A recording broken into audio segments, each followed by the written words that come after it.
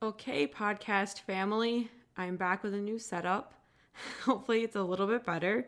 Still learning, but hopefully, I'm less echoey, which is my least favorite thing about the first 4 episodes. So, bear with me, okay? So, back podcasting today. It's been a long time since I've done this. It doesn't just feel like it.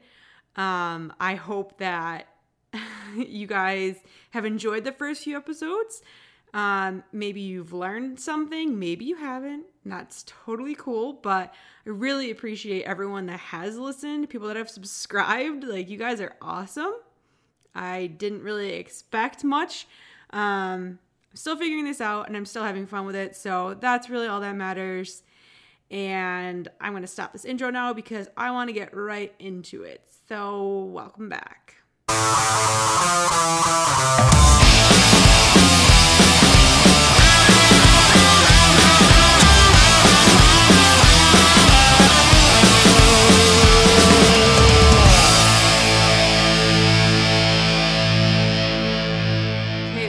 Episode number 5 of No One the Podcast that nobody asked for, hosted by the person that nobody knows.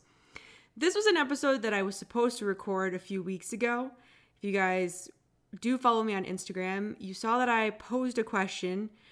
If you wanted to hear what I was calling a timely episode first, or if you wanted to hear all the ones that I had pre-recorded first.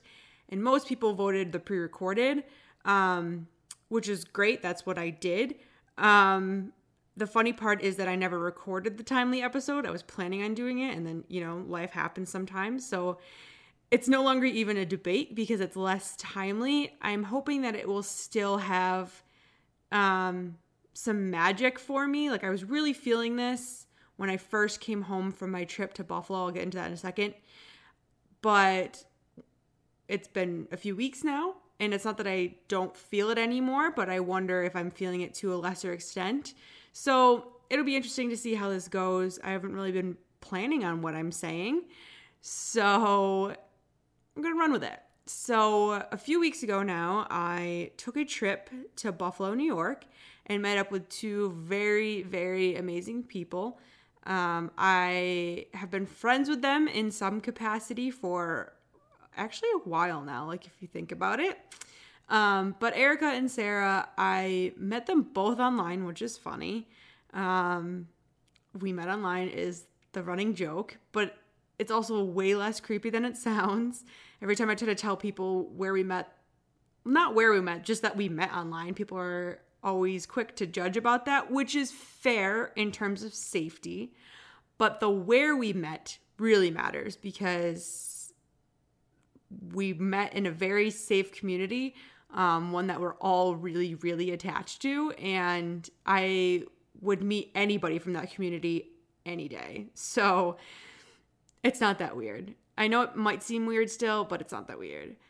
Anyways, I had met Erica once very briefly in person. We ran into each other in Albany when we went to regionals for CrossFit, which was really cool because that was I actually got a message from her on Instagram that said, "Hey, are you here?" or Facebook, wherever I got it. "Are you here at regionals in Albany?" And I responded and was like, yes, I am. Because apparently she had seen me walking around, and I'm so happy that she sent me a message because we went, met up, and I just felt like instant magic again, which is how I felt the first time that we talked on a Zoom call. That Zoom call was actually the first time that we had even really talked. But we both kind of felt this weird instant connection, and it was also nice because neither one of us were afraid to be vocal about it, and both of us in different ways just immediately told each other, like, "Hey, guess what? I'm obsessed with you. You're just gonna have to deal with it." But it was comforting because it was also coming from the other person. So that was good. Sarah's actually different. Sarah I've known longer than Erica, but we were part of the same community, and I always just knew her as like this person who's so on top of her shit. Like, I never have met anyone like that that's willing to do that for strangers. Like, I know people who are the organizers at work and are willing to take on extra tasks. But for someone who is just in a group of people that are really relatively strangers, she had such a huge heart, and it's like, that's really hard to convey over social media, and that's the only time that we really interacted. So when we started working together, it was still clear that she had that like huge heart and she was willing to do so much. And so once we started working together, that's when we had that connection. So we had known each other for a little bit longer first, but started working together and it was just like we clicked. So I'm obsessed with both of them. Not afraid to admit it. It's totally fine. So I went out to Buffalo to hang out with them because they're both from Western New York. We had, I can't even really describe how cool the weekend was, because I've been in really intense emotional scenarios before. I actually went to this summer camp every year that was like life-changing again and again every year. I've been in that environment before where people are just so open and honest, but I also can feel really drained from situations like that, because being an empathetic or highly sensitive or Pisces, whatever you want to call me, being that type of person, I absorb other people's energies. So in certain scenarios like that, it can be super draining. It can be really hard to kind of like wake up the next day and figure this out and figure out how to move on, which is also something that I didn't know at first. I didn't really realize that was who I was, but it all makes sense now when I look back. But being in this scenario, being with other empathetic, highly sensitive, non-Pisces, but types of people, they gave just as much as they took. And it's not even that they took anything, but it was a very balanced energy exchange. And if you've not been a part of that, or if you're not someone who picks up on energies, then you have no idea what I'm talking about, which is fine. But I'm trying to explain it in the most, like the least woo-woo kind of way, and just making it very clear that anytime that I showed vulnerability, they made it safe for me. And then anytime that they showed vulnerability, I was able to make it safe for them because they had already proven to me that this was a good place to be in. So it all started when Erica goes, "Hey, I'm an 8," which I want to talk about more in another podcast. But she's like, "Hey, I'm an 8, so we're going to play a game." And it was a little like moment of tensity. Okay, what kind of game are we playing? And she said, "We're playing a game where I'm just going to ask questions and you respond. And then we go around a circle. You'll ask questions, I'll respond, and we'll just keep going." And okay, so a questions game, that's fair. But the questions got very intense very fast. And it can be really stressful in certain scenarios if you don't feel comfortable with people to ever have answered any of those questions. Some of them were fun, but very philosophical and more just, how does your brain work? But some of them were about our experiences. And when you meet people later in life, you forget about the fact that they don't know the first 2 decades at least of your life. And so you have so many things that have led up to this point that they don't know about, that you're either at peace with or you kind of just let go of or whatever. And you think that when you meet people later on in life, you just start anew and you don't really have to worry about some of that stuff. But then being with people in a new scenario, but bringing up that old stuff, it's interesting. And sometimes you realize that you were burying things that you didn't need to bury, and just saying them out loud kind of just lets them go. But it also just felt very empowering to just share and learn about 2 of my favorite people. And I think we're all better for it. At least that's how I feel. So this is still not even what really the podcast is about. I just need to express like how magical feeling that whole experience was. But other things that we did was eat a lot of food, a lot of good food, which was awesome, and read a lot of tarot cards. And it's been a long time since I've even looked at tarot cards. I used to do it, or used to like be around it in college, be around some other people. We had no idea what we were doing. And I remember the last time I had my tarot cards read, it seemed like we thought that I was going to get murdered and that I was never going to find love. We interpreted them very wrong. I understand that. But that is what sticks out in my mind when it comes to tarot cards, that, wow, some stuff there, right? So when we did tarot cards, we could ask questions. And of course, because this is who I am, I had questions or wanted to know more about my career, because I have a one-track mind sometimes when it comes to things like this. So I got a lot of cards and I did a lot of thinking, and it was stressful to be getting the tarot reading in that moment because there was just a lot being thrown at me. And I had a very long drive home, which was nice in some ways and sucky in others, but it was nice because it was the time to reflect just personally and quietly. And I realized something that I think has been holding me back career-wise. And I also want to kind of start this segment by saying that I also had a friend in college. Coincidentally, this is also the person that we used to dabble in tarot cards with. I love her to death. I don't have any resentment towards her for us not understanding how to read tarot cards. I just it was a traumatic night for me. I remember that. But this person also, I don't need to anonymize her. Her name is Rhiannon. I love her to death. Rhiannon also once told me that my half-ass is other people's Nicki Minaj.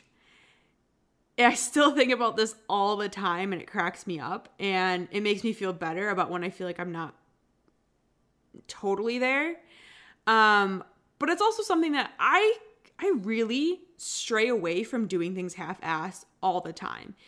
And I don't think that's a bad thing. I don't think that people need to go through life in a half-ass type of way. I also have no other way to say half-ass other than half-assed. So you're going to hear that often. I don't really know what else to call it. I think half-assed is the appropriate term here. I am an achiever. That's my Enneagram type. So I need to have things figured out career-wise. Not necessarily true in my personal life or working out or eating or anything like that. But when it comes to my career, I have this tendency to think that I need to have all of my I's dotted, all of my T's crossed, all of my boxes checked before I put something out there, before I share my experiences, my business ideas. Before I share any of me, I need to have it all figured out, step by step by step. And I realize what's happening when I'm doing that is one of two things. One, time. Time is ticking away faster than I want it to. And I feel like I'm selling myself short sometimes because I don't want to do things without having them figured out. But secondly, if I do have things quote unquote figured out and then I do them and then I decide that that's not right for me, which happens a lot. The fear of doing something and falling flat on my face has never been a problem for me, but I need to know that I put all my cards out there. I need to know that I put all my personality, all of my energy out into something before I do it, and whatever happens, happens. And frequently I realize that what I put out there or what I thought I wanted to do isn't right. And that's fine. I don't see anything wrong with that. But I do know that to some other people that seems like I'm very wishy-washy. And I'm not going to fault anybody for that because I do go into things very aggressively or very passionately. I will have the whole process set up before I'm sold on the idea. And I'm realizing that has stopped me from achieving certain dreams or achieving certain levels in my business, because I, like I said, waste so much time. And if I have to pivot, I pivot too late. I put all my eggs in one basket, so to speak, not necessarily for me and my energy, but I did a lot in one area and never necessarily see it through, because I have a good intuition about things like that, where I'm realizing this is not for me, this is not right. I need to take my energy out of this basket and put it into a new one. But I can understand how on the outside that looks very interesting to people as a business owner, as other people seeing me as a business owner, seeing me try this and try that and try that. I'm not ashamed that I'm trying, but I understand it's hard to see my clarity and see my direction sometimes, because I do put so much emphasis in trying to figure everything out. And then once it's figured out and once I realize it's not for me, I do something else. But I go through the same cycle where it takes a long time and I'm figuring everything out. So I kind of go through too many ebbs and flows with my own business, which I think is just selling me short. And that's weird for me to say, because like I said, I'm an achiever. And so I need to have things really, like, my career matters so much. My business matters so much. The work that I do for other people matters so much. It is so connected to who I am. I cannot change the fact that I find value in myself based on what I can do. I think when it comes to other people, if you're a good person, that's enough for me. It doesn't matter what your career is. It doesn't matter what your dreams are. None of that matters to me. Like, I see value in you as you. But to me, my value is in the work that I produce. And I've tried to rewire that and be happy with who I am as a person. And it's not that I'm not happy with who I am as a person, but it still comes down to, am I producing to my top ability? And if I'm not, then I feel down and I feel off and I feel wrong. And so I'm getting this idea, honestly, because I realized that I started this podcast. I bought a microphone without knowing how to set it up. I used audio programs, or I recorded in audio programs without knowing how to edit in them. I've tried to post at different times without really knowing what time is an appropriate time to post. All I'm trying to say is that I did not have the pieces put together in any capacity before I started this podcast, but I'm having so much fun. I want to do this still. I still have so many ideas. I just have a running list of things that I want to talk about. And it feels genuine to me. I don't feel like I'm forcing myself to say things, forcing myself to sit down and record, forcing myself to put things out. I'm really impressed that I'm on episode number 5 now, and I've hit 5 weeks in a row. That's a big accomplishment. And as someone who's starting out, that's not easy. And that's crazy to me, because this is not something that I obsessed over how to do before I started doing it, which is not my MO. It's not the type of person, it's not the way that I work. It's not the type of person that I am. But the end result of it is something I'm happy with. And I know you guys probably think I'm crazy, but me obsessing over those first couple of episodes where the audio wasn't perfect, I know some people are like, just get over it, relax, it's fine.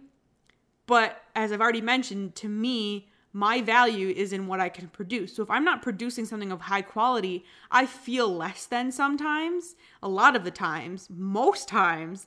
And this is the first time where I could get over it. It was a lot for me to get over to start. It was a lot to be vulnerable in that sense and put out work that I was, not that I wasn't proud of it, but work that wasn't polished totally. And to be able to let that go and still think that I'm doing the right thing is a huge step in the right direction. So now I'm just reevaluating life. thinking that maybe I should have been half-assing it the whole time. And not half-assing in work ethic, because I think that that is something that you should definitely be putting all of your energy towards. But I'm enjoying half-assing my dream right now. And I don't even know what my dream is. But I'm going to half-ass it the whole way there from here on out. Because even if this podcasting thing didn't work out, and it still might not, I'm not saying it is, but even if I decide after episode 10 that I'm done, I didn't have to go through this terrible traumatic experience of so many hours in front of a computer and listening over and over and over again and trying to edit everything just perfectly.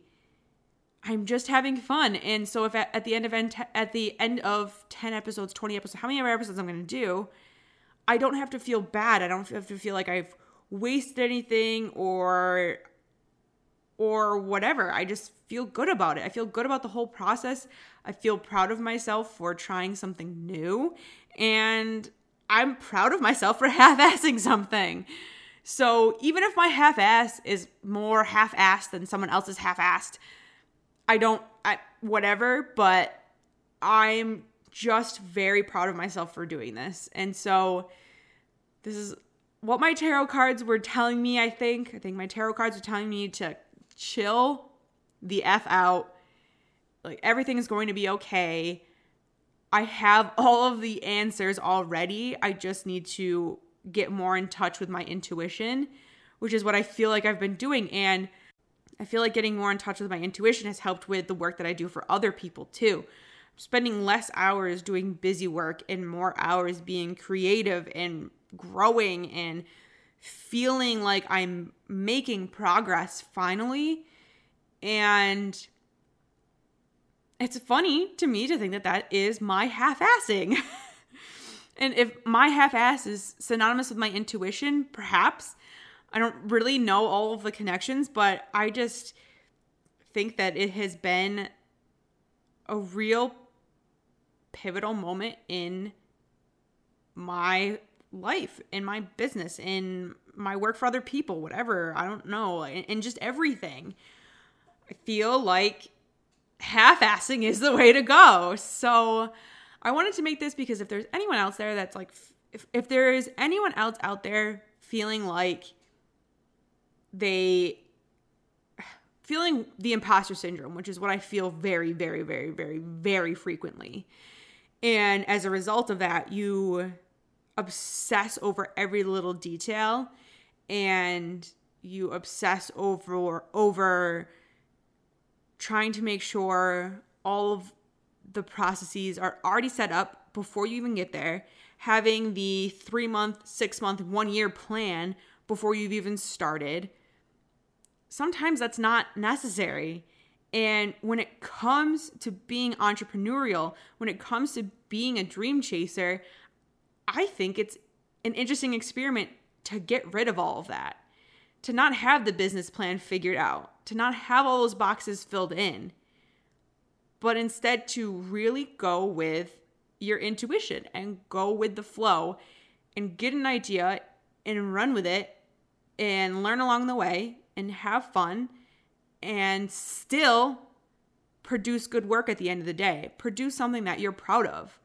I now know that that's possible. So if there's anyone else out there who's thinking that, like I said, you have to have everything figured out, I want you to know that sometimes you don't, and you'll still be happy with the end result. And you could even take this lesson and apply it to things outside of your career. But I just really wanted to share because I was feeling it. I was feeling the magic of that when I was coming home from Buffalo. And it was a necessary thing for me to sit down and podcast about it because it really is a lot. It means a lot to me to have a new breakthrough when it comes to work. So that's what I have for this week. I hope that you learned something. If all that you learned is that my college roommate has really good anecdotes, then high five to Rhiannon. Anyways, I hope you guys Have a great Tuesday. Have a great rest of your week. And I'll see you next. Oh my. Oh God, I just realized I release my podcast on Tuesdays because everyone releases on Mondays or everyone releases on Wednesdays. And then my Thursday and Friday, I'm done with the week anyways. And I just don't want to deal with the podcast. So I was like, yeah, Tuesday. But now I cannot use my sign off as see you. So I'll just say see you next week. You know what day. Have a good one, guys. Bye.